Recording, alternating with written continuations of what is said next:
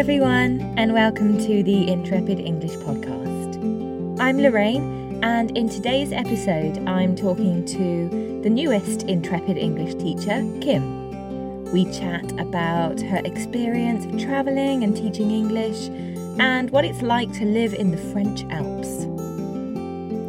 Check out the episode notes for links to all of the recommendations from Kim and I hope you enjoy today's episode.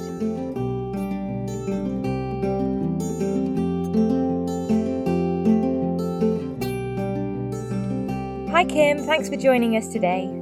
Hi Lorraine, it's nice to speak to you. How are you today? Wonderful, thank you. It's great to sit down with our new teachers and get to know them a little bit. So if you could start by introducing yourself to everyone, that would be great. Yes, of course. I'm Kim. I'm from a small town in Warwickshire, England, and I've been teaching for a few years now. I currently live in France, where I have spent most of my adult life. And I live in a small alpine village close to Geneva. Okay, fabulous. What made you move to France? So I've always loved French culture, particularly the language. I very much enjoy the food and its unique regions. You have mountains, countryside, and the sea all in one country. And I fell in love with France when I visited on a school trip. I seemed to pick up French quite easily when I was at school, and I then just continued my studies further at university, and then eventually I moved to France, where I continue my English teaching, and I also teach yoga. Fantastic. Have you been living in France for a while?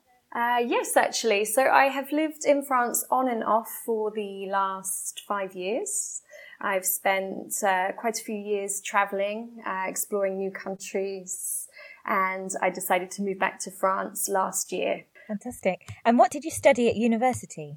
So I studied French as a modern language. Wonderful. Do you think that informs your teaching of English? I think it definitely helps me to understand grammar rules and to also be able to communicate with my students and teach in a way that they will understand. Wonderful. Do you have a particular age group that you really enjoy teaching English to?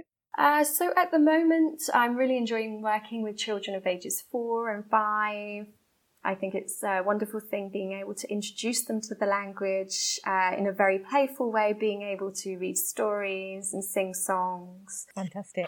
So you mentioned that you've done a little bit of travelling as well. Which countries have you visited or lived in? Yes, so I have visited quite a few countries in the last 3 years. I've spent some time living and working in Canada, in New Zealand, Australia and Austria. I've also visited parts of Asia too. So you certainly caught the travel bug then. Yeah. That's something you've got in common with all of the Intrepid English teachers. We've all lived and worked in various different countries, and I think it really informs the way that we teach English. Would you like to tell us about your experience of travelling and living abroad? Yeah, of course.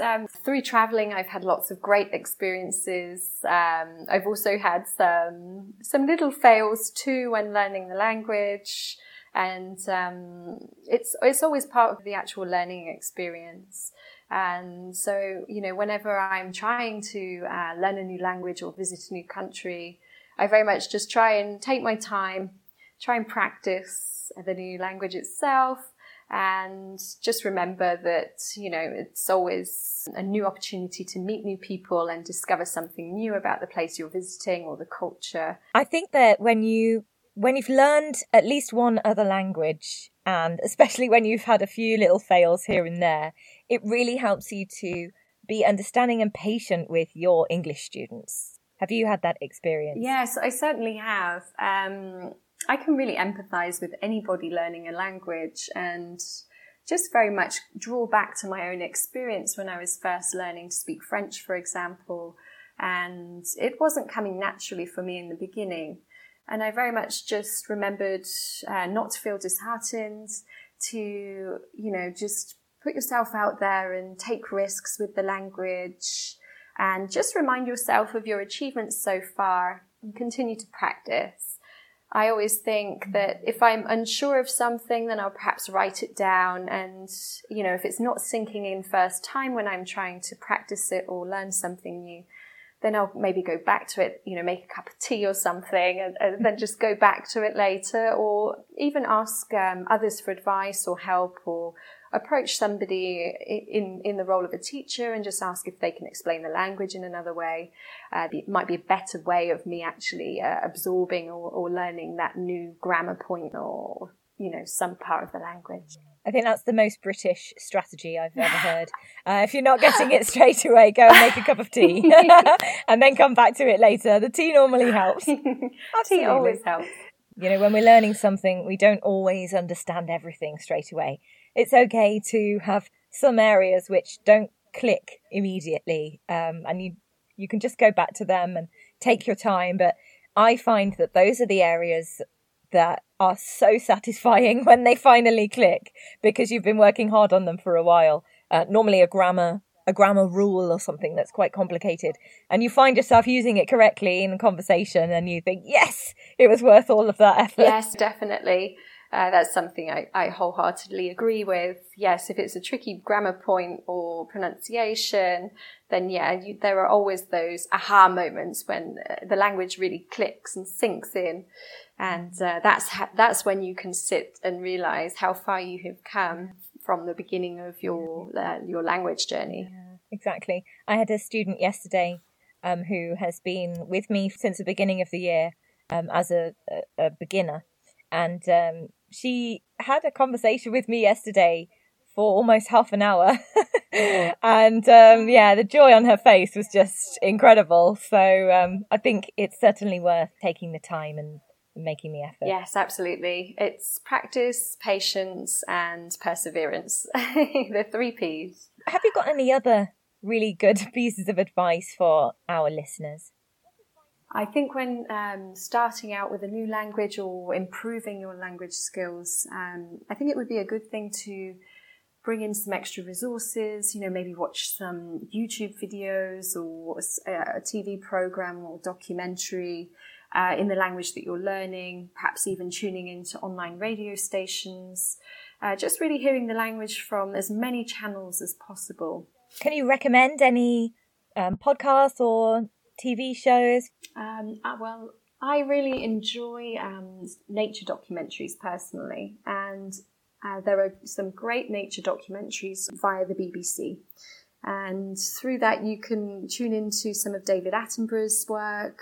Is great. He has a really brilliant way of speaking and really pronounces his words properly, and the cinematography in the actual documentaries is excellent. So that would be one of my top suggestions for watching. Absolutely. David Attenborough has the most beautiful voice, doesn't he? If students model their pronunciation on David Attenborough, that's the ideal, really. The other suggestion would be to tune into radio stations. Online, you can find many radio stations in English to follow, and through those radio stations, you can really get a sense of what's happening in the country, the news, and feel a bit more connected with the country that you're learning the language of. Absolutely, and the BBC, it has the World Service as well, which you can access from anywhere. But if the BBC isn't your kind of thing, then there are so many radio stations online. They're a really, really good source of knowledge, and generally there are combinations of different accents in each episode. For example, you can have an American English host with British English guests, so I recommend to my students to find a radio station or a podcast that focuses on an area that they're really interested in. And by listening to it in English, it adds that extra motivation because they're already interested in that topic matter, whether it's politics or languages or anything really. But by focusing on a topic that the student is already interested in, they're bound to know a lot of the vocabulary already. Yeah, it's less like hard work and more enjoyable, I think. I think that's a very good point, actually. Okay, anything else you want to add before we go then, Kim? Yes, thanks for your time, Lorraine. It was great speaking with you. And to anyone listening there, I hope to see you in the classroom very soon. Thank you so much, Kim.